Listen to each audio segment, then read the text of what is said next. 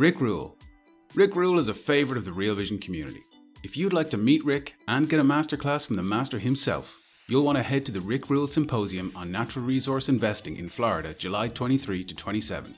You'll get access to industry insiders, elite bullion dealers, Gold Council members and uranium pros. Just head over to realvision.com/Rick for tickets. That's realvision.com/Rick.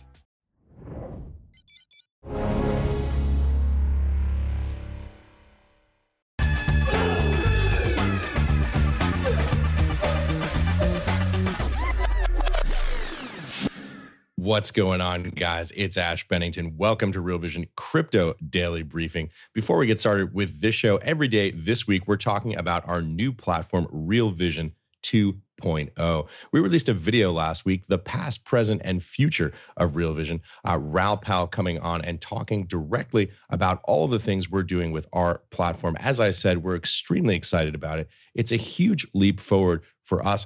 I think of this as being the moment that Real Vision moves from being a content business to being a platform business. I know that's a bold statement, and these are small first steps, but we're moving in that direction, and it's just incredibly, incredibly exciting. If you haven't seen the video yet, if you're a Real Vision member, go check it out on the platform. As I said, it's called The Past, Present, and Future of Real Vision. This is about our platform and what we're doing. Let me just read a couple of comments for you here to give you a little bit of context. These are comments from our members that I think will explain a little bit about how we think about what we're doing and how our viewers see it. Goosebumps of excitement. Fucking awesome. Thanks, team. The work to get here would have been epic. Well done. And a massive thank you for making all this possible. I'm so grateful to be a Real Vision member. That comes to us from Matt P. Jake K says, "This is epic. Confirms everything I've always believed about why I'm investing in Real Vision. I've never viewed membership fees as an expense. They're an investment in an education and in a distributed network that will compound throughout my life. Now, with the platform, I can consistently invest in building a network and having the tools to continue my investing and educational journey." Finally, from Adrian M., this is going to be basically a Real Vision dashboard tool. Wow, he actually starts out by saying, wow, this is going to be a Real Vision dashboard tool. This is awesome and helpful, so I don't have to keep WordPad handy to save all my notes from the investing course. Stoked for this, and the bloopers were hilarious. Yes, the bloopers were hilarious.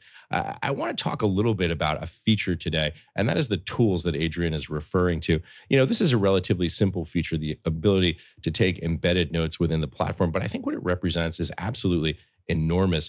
Some of our other viewers talked about it there in some of those comments, but it's this idea, as Raoul has framed it, of moving from into this new world where it's about knowledge, tools, and network multiplied together. And I think that's really the power of what we're building here. Again, I think these are first steps, and you can sort of start to see the trajectory about where we're going with this. You know, you put in a relatively small feature, you have members who are using that feature, they request further features, you build it, it amplifies the knowledge, it amplifies the network, and the tools just continue to build. Anyone who's been in or around software development knows that you often start out very simple and you build much bigger tools as you begin to develop the code base, develop the users who then request more features. It's just an incredibly exciting moment. As I said, I think of it from moving from a content business into a platform business. Let me tell you how all of this matters to you in the specifics about what we're doing right now at Real Vision and how we're going to be moving forward. Prices at Real Vision, like a lot of other things in our economy, are going to go up in the coming months. But the great news is this: if you're already a Real Vision member, you can lock in your current membership at 50% off or level up to a higher level membership for similar prices before July 24th. So go and check it out. It's at realvision.com/level up. That's realvision.com/level up, all lowercase, to get to that site. And you can see where the levels are today, where you think you might fit in. Go check it out. Get the information you need to continue your journey with Real Vision. Okay, guys, with all of that said, joining me today is Marco Santori, Chief Legal Officer of Kraken. Marco, welcome to the show. Thank you. Thanks for having me. I'm glad to be here. Well, we've wanted to have you on for a long time. Obviously, a tremendous amount happening in the space in the legal, regulatory, and compliance domain. Major ruling on Ripple last week out of the Southern District of New York. Big picture, Marco, how do you think about where we are right now? It has been a big week. The ruling was big. It's big in our view, primarily because it brings us clarity. It's something that Kraken's been advocating for since the very beginning of this regulatory discussion. I've been in crypto for over a decade now. You can't count the gray hairs yet, but I assure you they're there. It's something that we've been advocating for since the beginning of this conversation. Unfortunately, here in the U.S., it's probably one of the most confusing environments for innovators to create, to build, to hire, to invest. But the ruling is, in our view, one step toward that clarity.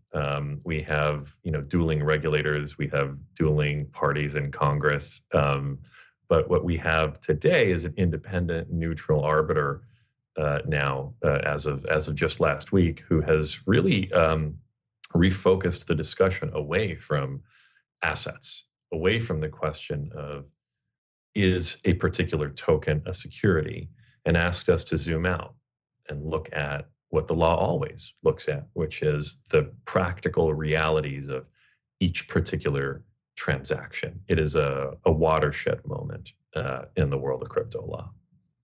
Yeah, it's interesting. We should show this tweet. This is from you personally, from your account on Thursday. This morning, the federal court of the Southern District of New York ruled that XRP is not a security. As such, just a few minutes ago, Kraken re-enabled trading in XRP for U.S. users. It sounds like this was something that was ready to go in the event that the ruling went in the direction that it did. Talk a little bit about how you guys think about this over at Kraken. Obviously, this was something that you were prepared to flip the switch on, so to speak, the moment the ruling came out. Talk a little bit about the context and how you think about it from the perspective of the business of Kraken.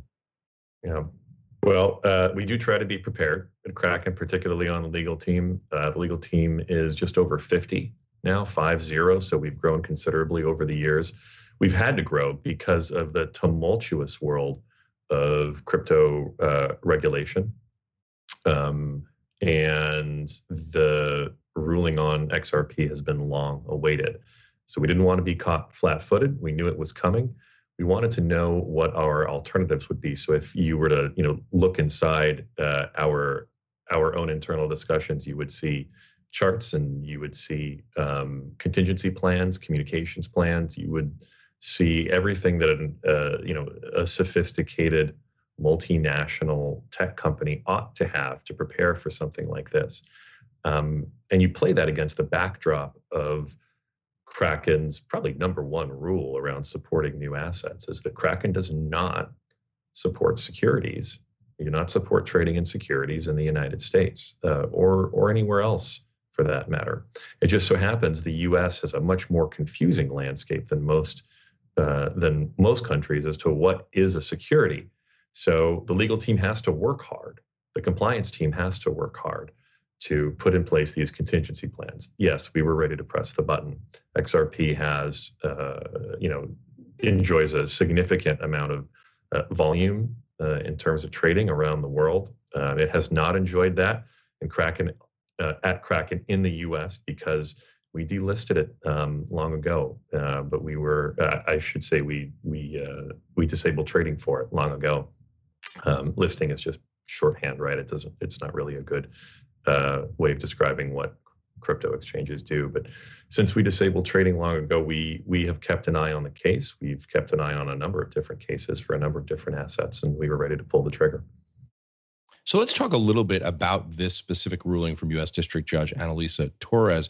I think the first time I ever heard of the Howey test was actually at a conference that you were speaking at back in 2017. Let's talk a little bit about the specific ruling and how exactly this frames out what we've seen, the ruling from this judge. Yeah, it is, like I said, a watershed ruling.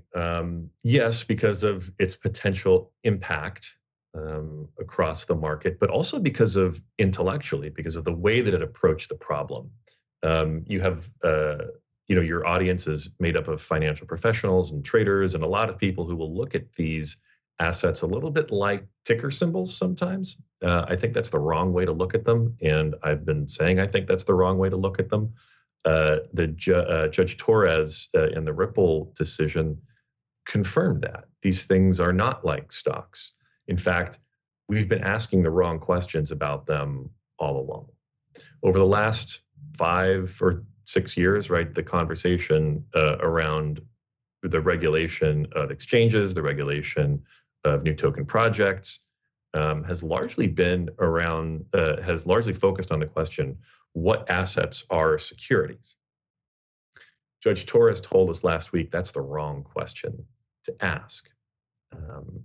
And the more I read it, the more it sinks in intellectually, the more sense it makes. The Howey test, right? This is the test to determine what is an investment contract, an investment contract being a kind of security and something that U.S. exchanges should not be supporting trading in. The investment contract question is not about assets. That's the very first thing the judge says in her decision, and she says it plainly. She says it clearly. And the way that she goes about it from a rhetorical perspective and an intellectual perspective makes a lot of sense. She said, look, the Howey test was about these orange groves, right? They were the subject of an investment contract. The groves themselves were not the investment contract. And she applies that same reasoning to digital assets. She says specifically that these assets are not, that these assets are just alphanumeric strings. They are not contracts, schemes, or arrangements in and of themselves. So we have to look at every particular contract, scheme, or arrangement. And that's how we get to the ruling. She goes, that's how we get to the decision in the case. She goes through each particular transaction that the Ripple defendants allegedly engaged in, and she rules as to whether or not those transactions are investment contracts. And that's the framework that we have to take under this ruling, right? That's the framework we have to take to each new case. So let's zoom the camera out, give a little bit of context here. I suppose it all begins with the Securities Act of 1933. The Howey decision some 13 years later, I believe, was a more specific refinement of what is and is not an investment contract. There are 4 central prongs of the Howey test: an investment of money from a common enterprise with the expectation of profit to be derived from the efforts of others. This is something that's literally been the sort of keystone or touchstone for this since the end of the Second World War in terms of assessing whether or not something is or is not a security. It sounds like what you're saying is that Judge Torres reframed this here, not describing the actual nature of the assets, but the nature of the transactions. Is that roughly correct? If not, how do you think about it? That's right, but I wouldn't call it a reframing. I mean, I think I should say she didn't reframe the Howey test. She reframed our thinking around the Howey test, right? She brought us back to what the Howey test has always looked at. We as an industry have become hyper-focused on the asset itself. And because the existence of these assets has driven so much economic value. But from a legal perspective, right, the Judge Torres did what courts have done with Howey since the beginning of Howey, right? Since the Second World War, as you put it, which is to look at the economic realities of a particular transaction, not to the technological peculiarities of a particular innovation. So the reframing was a reframing of us as participants of the market, not of the Howey test. This is why I think, there have been commentators who have said this ruling is susceptible to appeal. Of course, it's susceptible to appeal. I can't speak as to how she weighed the different facts and how the court weighed the different facts against the law.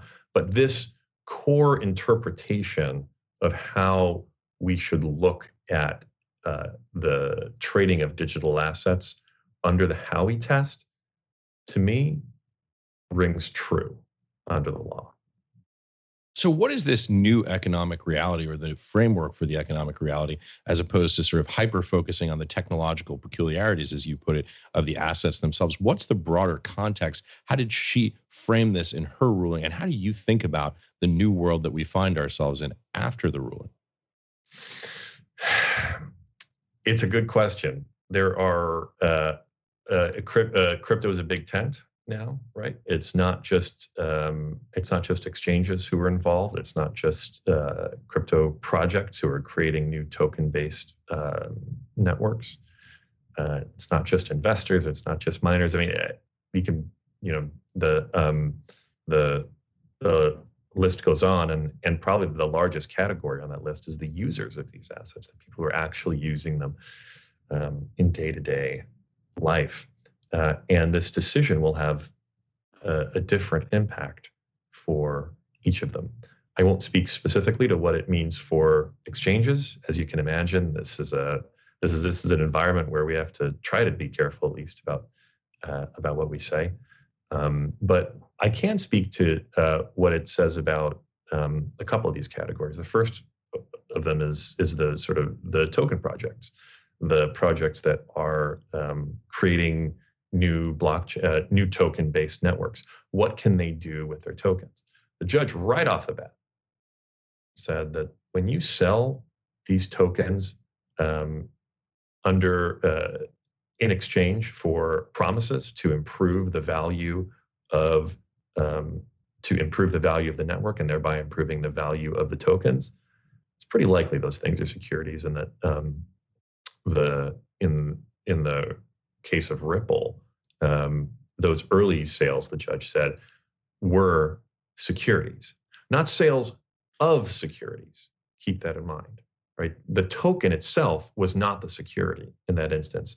The judge didn't rule out the possibility that a token itself could be a security, right? You could imagine a smart contract that itself could trade as a security. But in this case, the judge said that that the transaction was the security. So, right, and that bit is going to proceed through the course of the trial. But there's an important implication of that, right? Just because something happens downstream of that transaction doesn't make that thing that happened downstream involving a security, because the asset that survives that transaction in time is not itself a security. And that is the real important impact of this ruling, is that the other participants who engage with that token aren't necessarily engaging with a security. In fact, they probably are not. But what they do with that asset could be a securities transaction, depending on its facts and circumstances. So in the simplest sense, it was the manner of sale and not the underlying characteristic of the asset themselves that made it a security in terms of the ruling that we got from Judge Torres. It's funny, there were practitioners early on. Josh Ashley Clayman was one of these practitioners who was talking about the importance of the manner of sale. And the judge here really focused deeply on the manner of sale. And we didn't, none of us really early on were flying this flag of each transaction should be analyzed separately. We really were all hyper-focused on the tokens. I can't think of a single practitioner who early on was thinking in the same way that the court thought here, because we were so deep in token-based thinking. But manner of sale was critical to the court's ruling here. Manner of sale, which is to say all of the trappings of the transaction, all the promises made, the amount of consideration, the discussion between the parties, those are critical. But the real target of the analysis is what's called the economic realities of the transaction. So yes, the things that the participants said to each other, the manner in which the sale was conducted is important, but the courts will always look to the economic realities of the transaction and of each particular transaction. And that was the specificity that the court in Ripple insisted upon. It's so interesting when that ruling came out. I was actually on air here with this show, talking with 3 hedge fund managers, all of us non-lawyers, I should say. And I remember it was someone from Hyperion Decimus, someone from DACM, someone from ARCA. And the 4 of us were kind of baffled as this was coming out. I'm literally reading it off the screen on CoinDesk as the ruling is coming out. And one of the hedge fund managers used a very technical legal term. He described it as back-assward, in the sense that it was shocking to him that essentially, I guess a certain way of looking at this ruling, you could say, wow, this is really bizarre. you see institutional investors seeing this as a security, but retail investors not. I think that it confused a lot of the non-lawyers in the audience, at least. Rightfully so. But that's what you get when you apply ancient law to new technology, right? You get these discordant outcomes because that's not what the creators of the laws ever intended, right? Just simply too much time has passed. And so that's one of the reasons you're not hearing me say today, well, we have our new law, we're happy, let's move along on the basis of this new law. What you're hearing me say is that at minimum to today, we have clarity we didn't have a month ago. I'm not making a normative, right? I'm not making a normative statement on that. I'm not saying it's good or bad. I'm saying at least we have some more clarity. Is the outcome the right outcome from this sort of preservationist perspective? Where we want outcomes to preserve the gut intuitions that we have around the purposes of the laws? Well, you don't hear me saying that. There are policy efforts, both in the Senate and in Congress, to address some of these anomalous outcomes. And we don't think the conversation is over. We think that the conversation is really just beginning. But at minimum, as that conversation continues, we do have some guidance from the courts. But make no mistake, we should still be focused on the legislative legislative efforts to close these strange anomalous regulatory gaps. Talking about the continuing conversation and discordant outcomes, it would certainly be a discordant outcome if we weren't able to get our viewers involved in this conversation. Put your questions down in the chat. We're going to ask the best ones on air. Remember, Real Vision members take priority. If you're not a Real Vision member, go sign up at realvision.com/crypto. It's free and will remain so. We are committed to bringing this kind of high quality content to you for free on a continuing basis. Anyway, this is where you're going to be able to watch Real Vision's Raoul Pal's Adventures in Crypto before anyone else. A new episode premieres every Friday. First question comes to us from the Real Vision website. It's from Roger. How does Kraken decide which tokens to list and which tokens not to list in the US? I know you've said that you don't think listing is the best metaphor for selling tokens, but which tokens to sell and which tokens not to sell? And is the US the only country where Kraken limits token availability? Some great questions from Roger.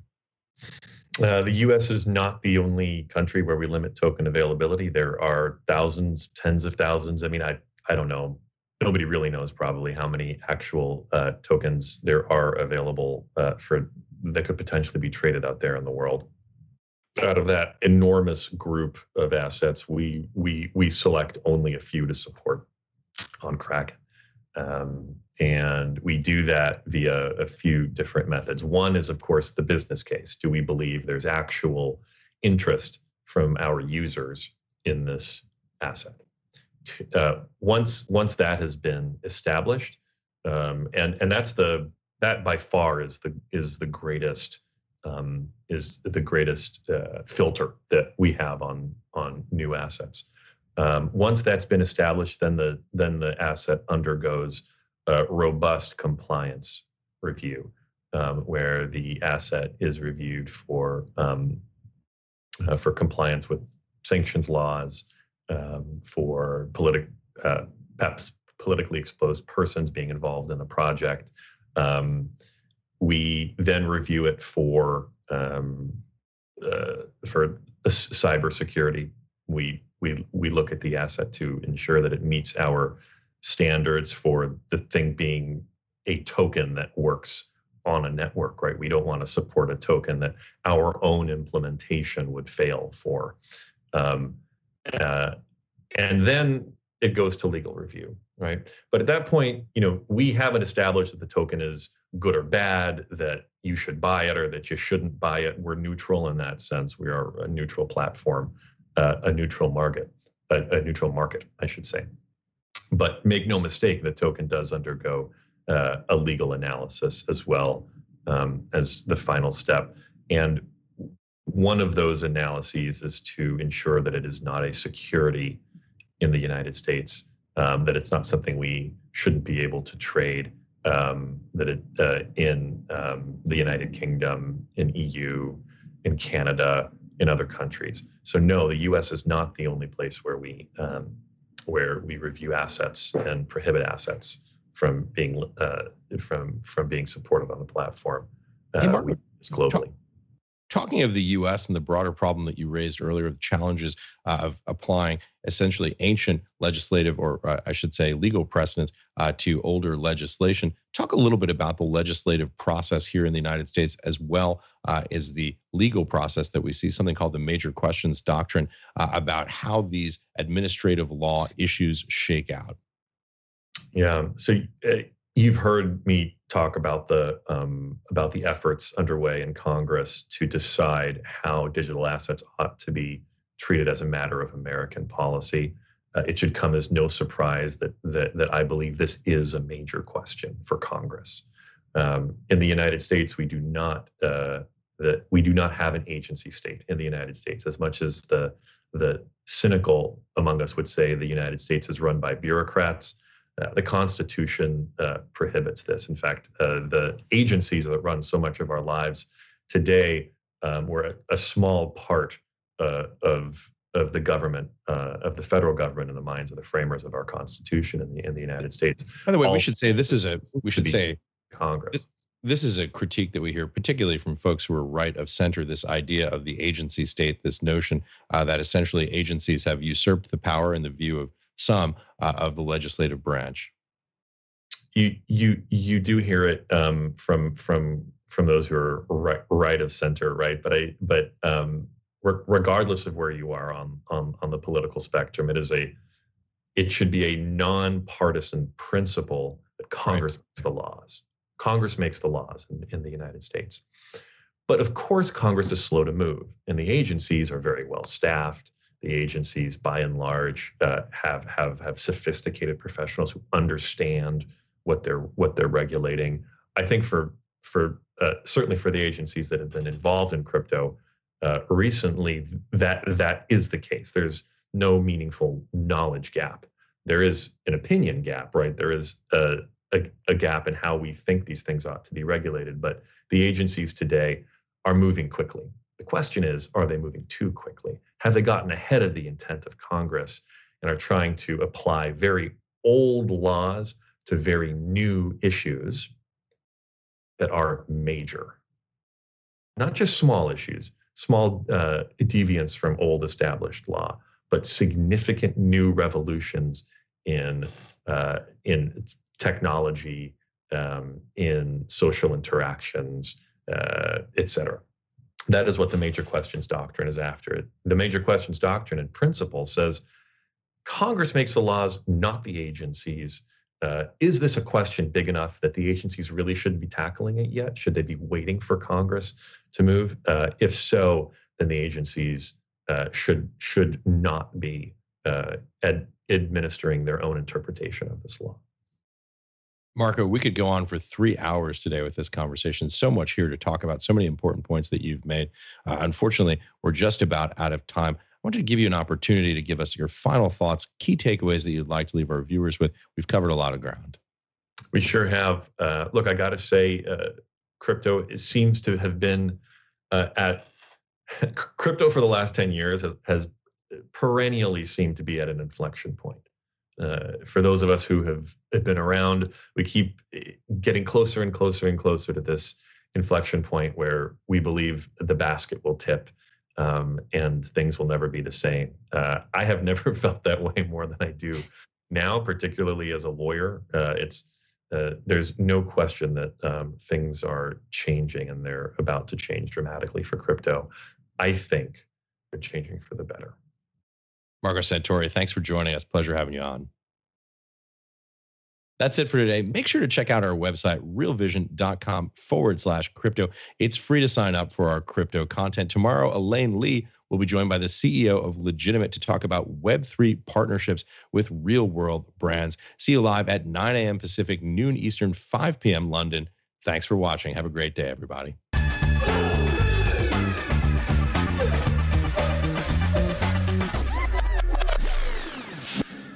Rick Rule, Rick Rule is a favourite of the Real Vision community.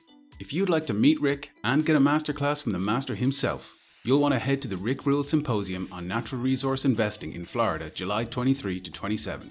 You'll get access to industry insiders, elite bullion dealers, Gold Council members and uranium pros.